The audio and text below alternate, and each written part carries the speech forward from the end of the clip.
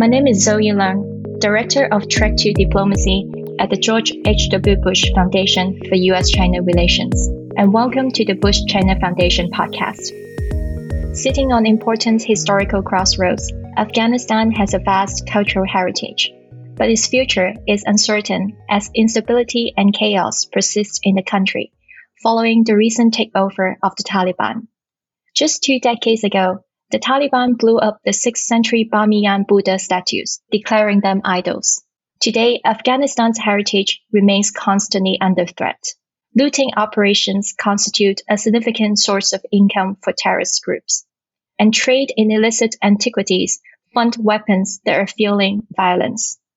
The international community can do little to secure the sites and artifacts, especially without working directly with the Taliban. Although Afghanistan has long been considered a bright spot for U.S. China cooperation, great power competition has complicated efforts to coordinate in response to the ever-changing security situation on the ground. Can cultural diplomacy play a role in the security of Afghanistan and the region? What should major powers like the United States and China do to help preserve cultural resources in Afghanistan and avert their use for funding instability? Do they have any leverage in negotiating with the Taliban on this issue? Today, we will unpack some of these thorny issues at the intersection of cultural preservation and diplomacy with Dr. Laura Tedesco. Dr. Tedesco is the Cultural Heritage Program Manager for the State Department's Bureau of South and Central Asian Affairs.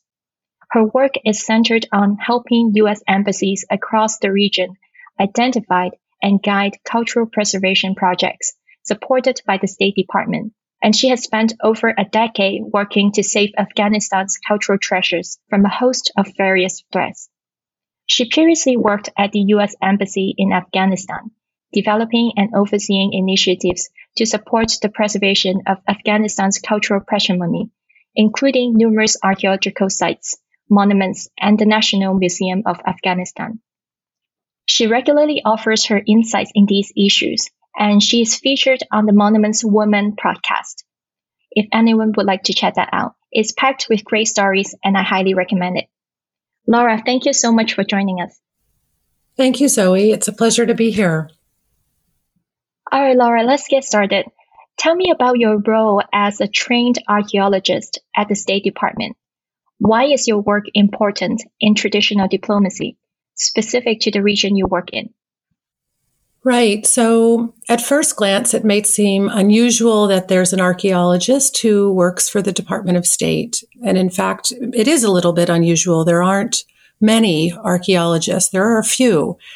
And I was hired initially by the State Department for what was to be a sort of very short-term assignment to work just in Afghanistan to help identify cultural preservation projects that could be supported by the U.S. Embassy in Afghanistan and the Department of State as a diplomatic tool to sort of, the idea behind it was to strengthen a national identity for Afghans by highlighting the nation's very rich and invaluable heritage.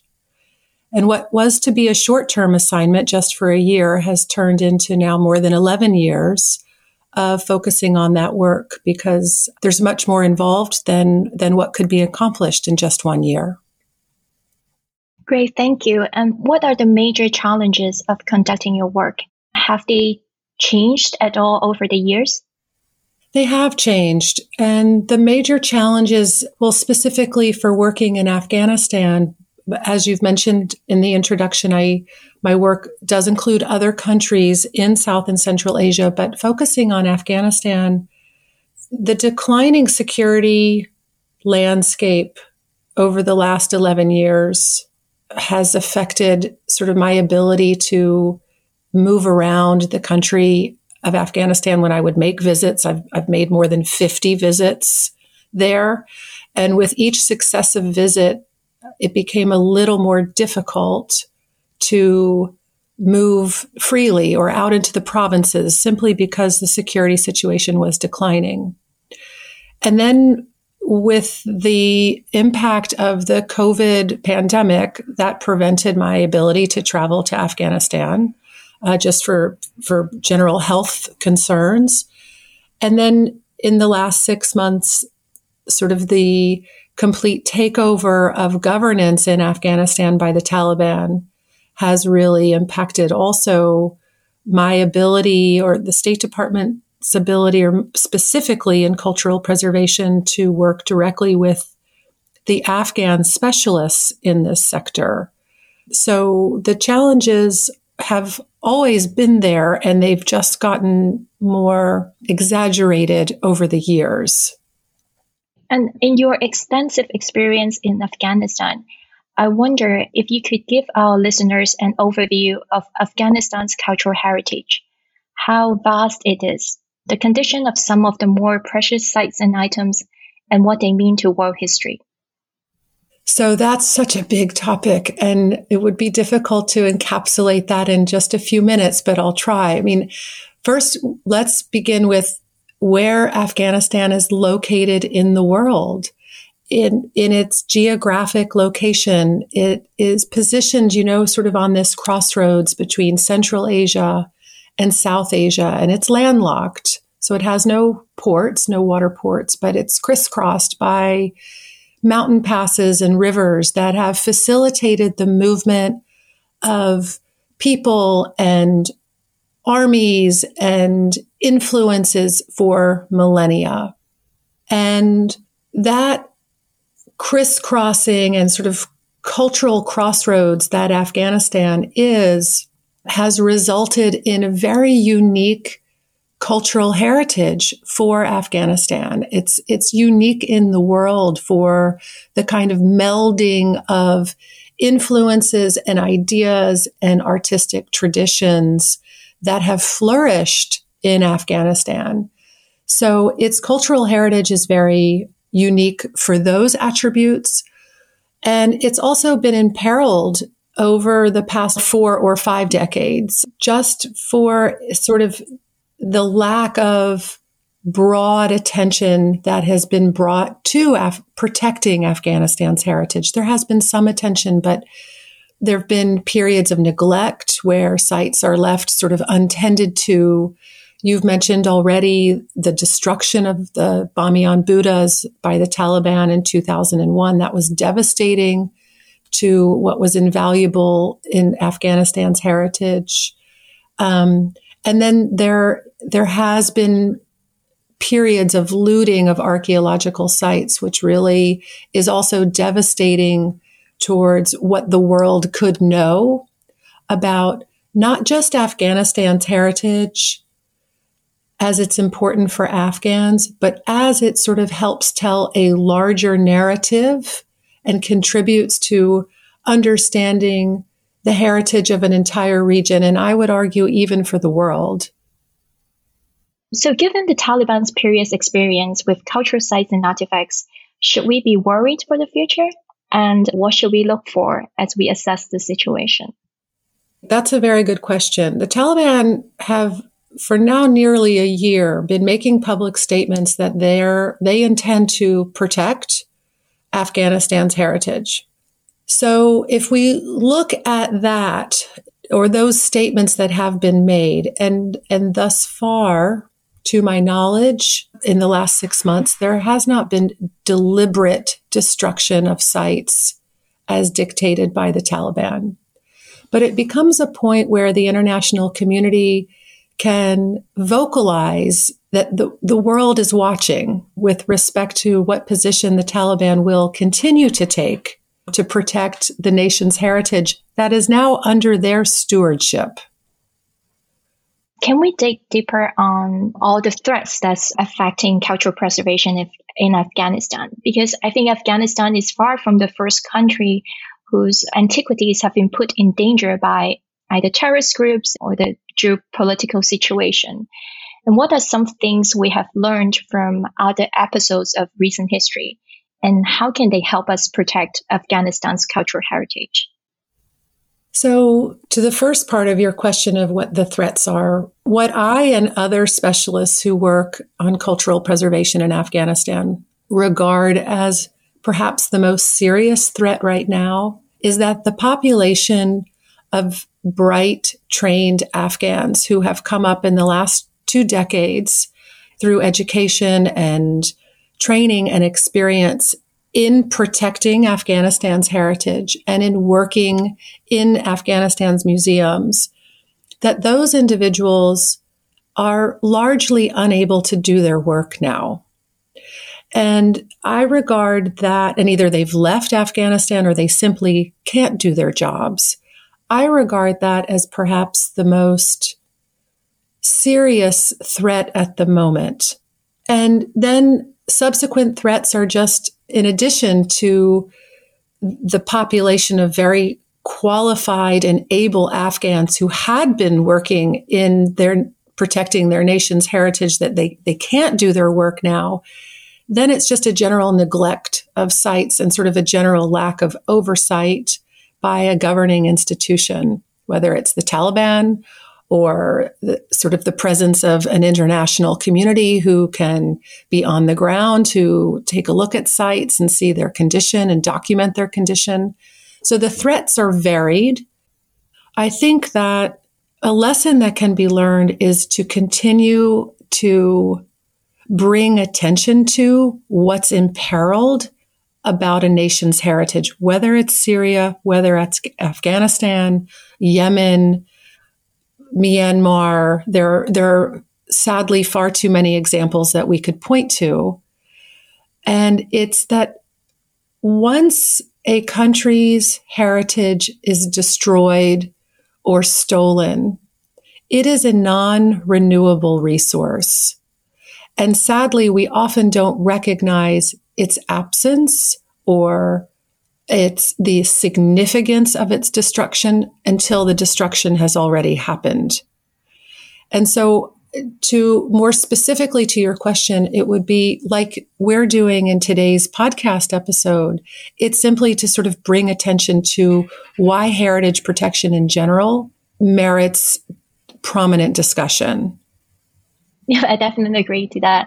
And I think we can both agree in cultural heritage is important in and of itself to understand our roots and history.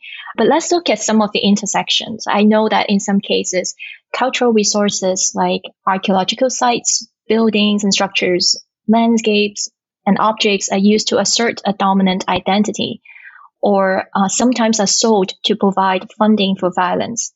But on the other hand, cultural heritage can also contribute to peace building and specifically reconciliation in post-conflict situations. And what are your thoughts on the intersection of culture and security in Afghanistan specifically? Well, I'm biased because I'm steeped in thinking about culture all the time. I think about it obsessively even. I think culture and bringing attention to sort of this fabric that a whole population shares. And by a whole population, I mean, even on the scale, it could be a small community, it could be a village, it could be a province, or an entire nation. And that fabric the fabric of culture and what's shared can really serve to unify.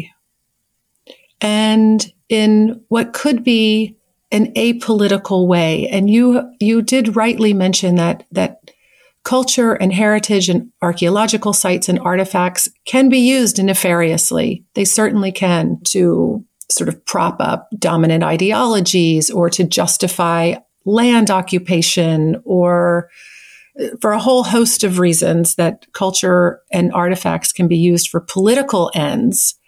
But culture can serve, I think, as I sometimes refer to it, as it softens the edges and it can unify people.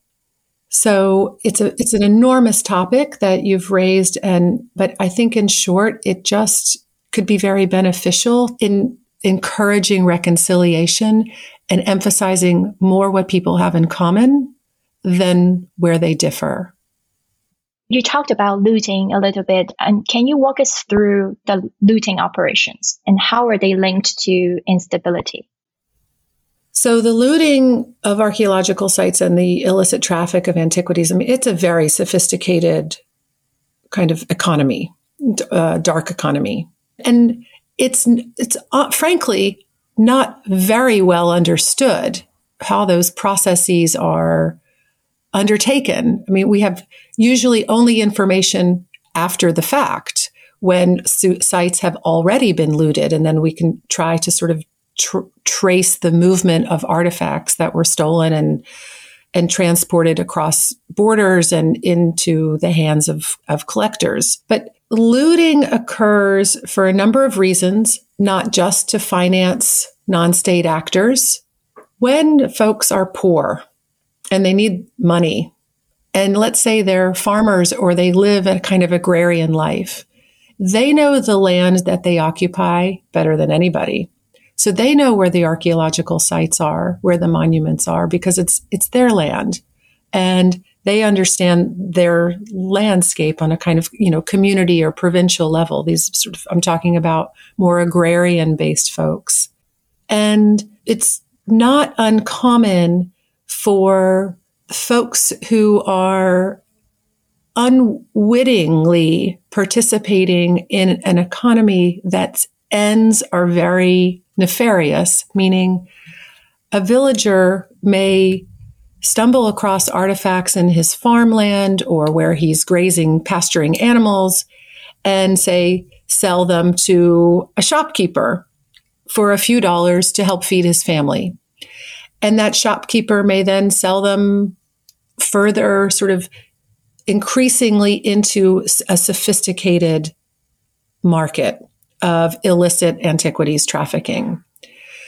How much money of those processes actually makes it into the pockets of insurgents or non-state actors is really not well known. So in the case of looting in Afghanistan, estimates are that more than 90% of Afghanistan's archaeological sites have been looted. But we know by looking at satellite imagery from the last couple of years that looting is continuing. We can identify that by analyzing images of the landscape and where known archaeological sites are and what that landscape looked like in a satellite image a couple of years ago and what it looks like, say, 6 months ago or 1 year ago. You can see differences in where looting has taken place. So it's ongoing.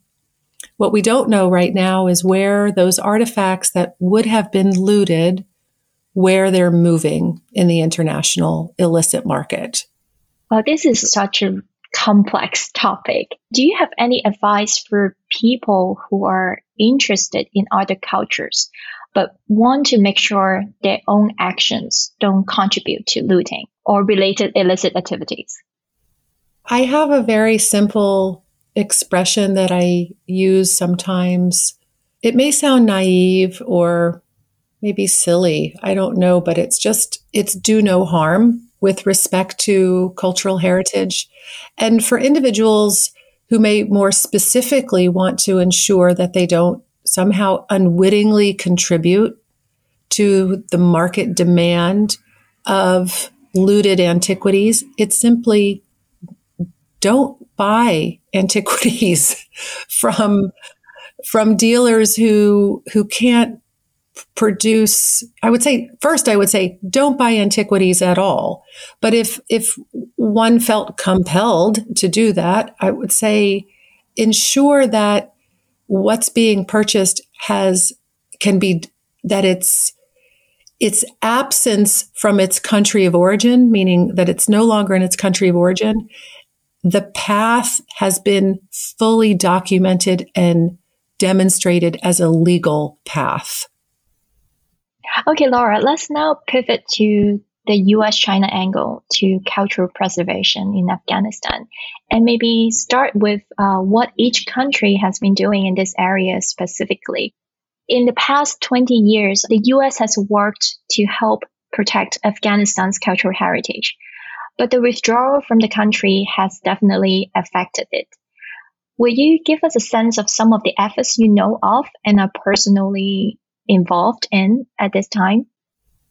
the whole world watched what happened in August of 2021 in Afghanistan with the complete Taliban takeover. And that sort of in the course of a day changed so much of what would be possible to do in terms of on the ground site preservation in Afghanistan. And prior to that, the United States, the U.S. Embassy in Kabul was actively supporting a dozen cultural preservation projects. And all of those had to effectively stop because it became impossible to really implement that work on the ground. And it's taken several months, it's really taken several months to maybe sort of regroup and understand, well, in the absence of being physically on the ground, protecting sites, preserving them, restoring them, working in the National Museum, how can we reconceive the work so that we're still involved in heritage preservation, but in a remote way? And we've been able to do that on a much modified scale, a much more modest scale than we could, say, 6 months ago. But we're still supporting some cultural preservation programs through the University of Chicago's Oriental Institute, through documentation and publication of all the work that they had done previously to make sure that the work that had been carried out is available internationally so people can know about it.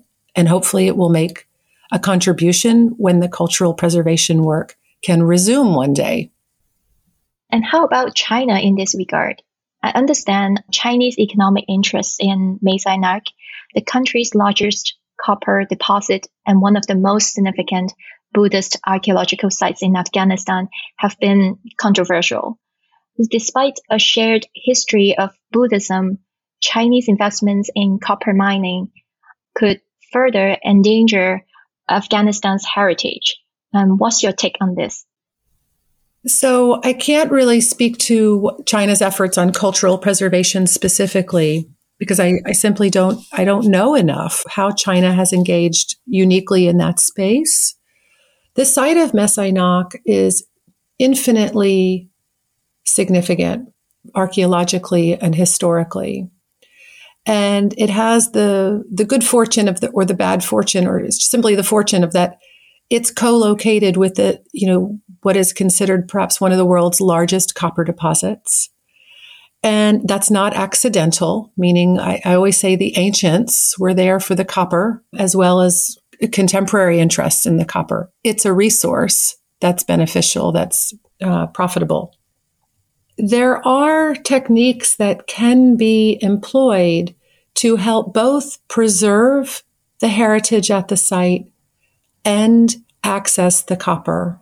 It doesn't have to be a zero-sum game, meaning if the copper is mined, then it doesn't have to mean automatically that the heritage is destroyed. There are ways to benefit from the coppers as a resource and also to protect the heritage at the site. There are other examples in the world where this has been effectively done. And so my hope would be to see a kind of a balanced approach of when the time comes when the copper can be mined, that there are real concerted efforts to also help preserve the heritage at the site. Afghanistan has long been considered one of a handful of areas where U.S. and Chinese interests overlap, especially given the shared goals in counterterrorism, which has also been confirmed by both leaders. In your opinion, is cultural preservation an area that may allow the two countries to work together more closely?